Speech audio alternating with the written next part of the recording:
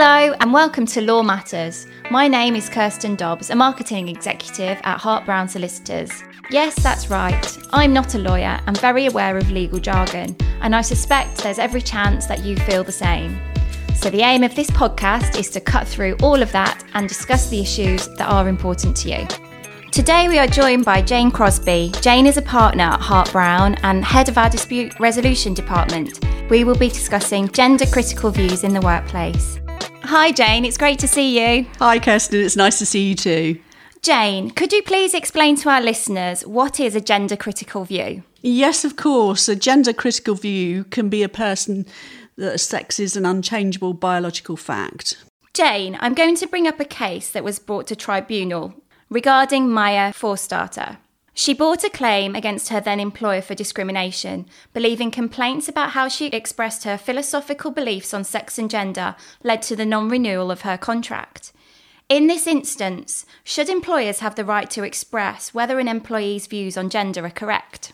No, Kirsten, in this case, the tribunal did not rule that the view of Miss Forstarter was correct, only that she was allowed to express in the workplace. It's certainly become a hot topic because there has been another case involving this issue. This time it was a barrister who brought a claim in the tribunal against her chambers as she felt she had been discriminated for expressing her views on gender.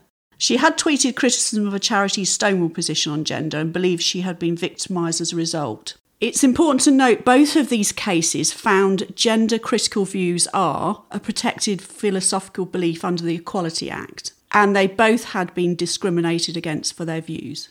What must managers be aware of if an employee has a gender critical view?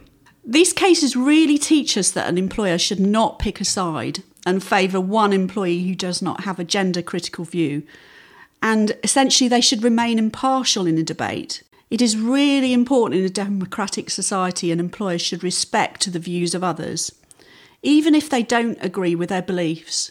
And what happens if an employee feels they're being discriminated against for their opposing view?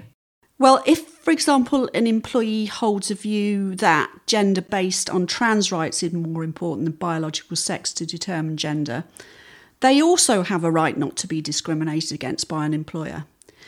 It's a real minefield for an employer, and they have to be careful to listen to both sides of the argument.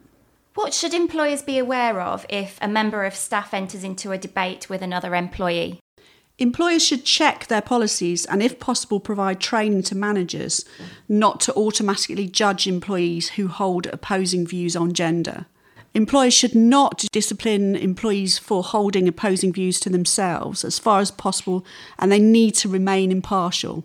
However, if a situation becomes truly disruptive in the workplace between two employees, then the employer could look at putting in measures in place to prevent the issue affecting the business, for example, by separating employees who hold opposing views or considering disciplinary measures.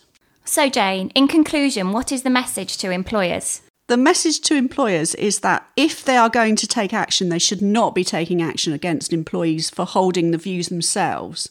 And they should be able to justify why they are taking action, such as the debate in the workplace is becoming too disruptive. Thank you so much for joining me, Jane. It's really interesting and important information for both employers and employees. No problem, Kirsten, thank you. Going through situations like this can be extremely stressful. If you need advice, our solicitors are here to help guide you through the process, step by step. Thanks for listening.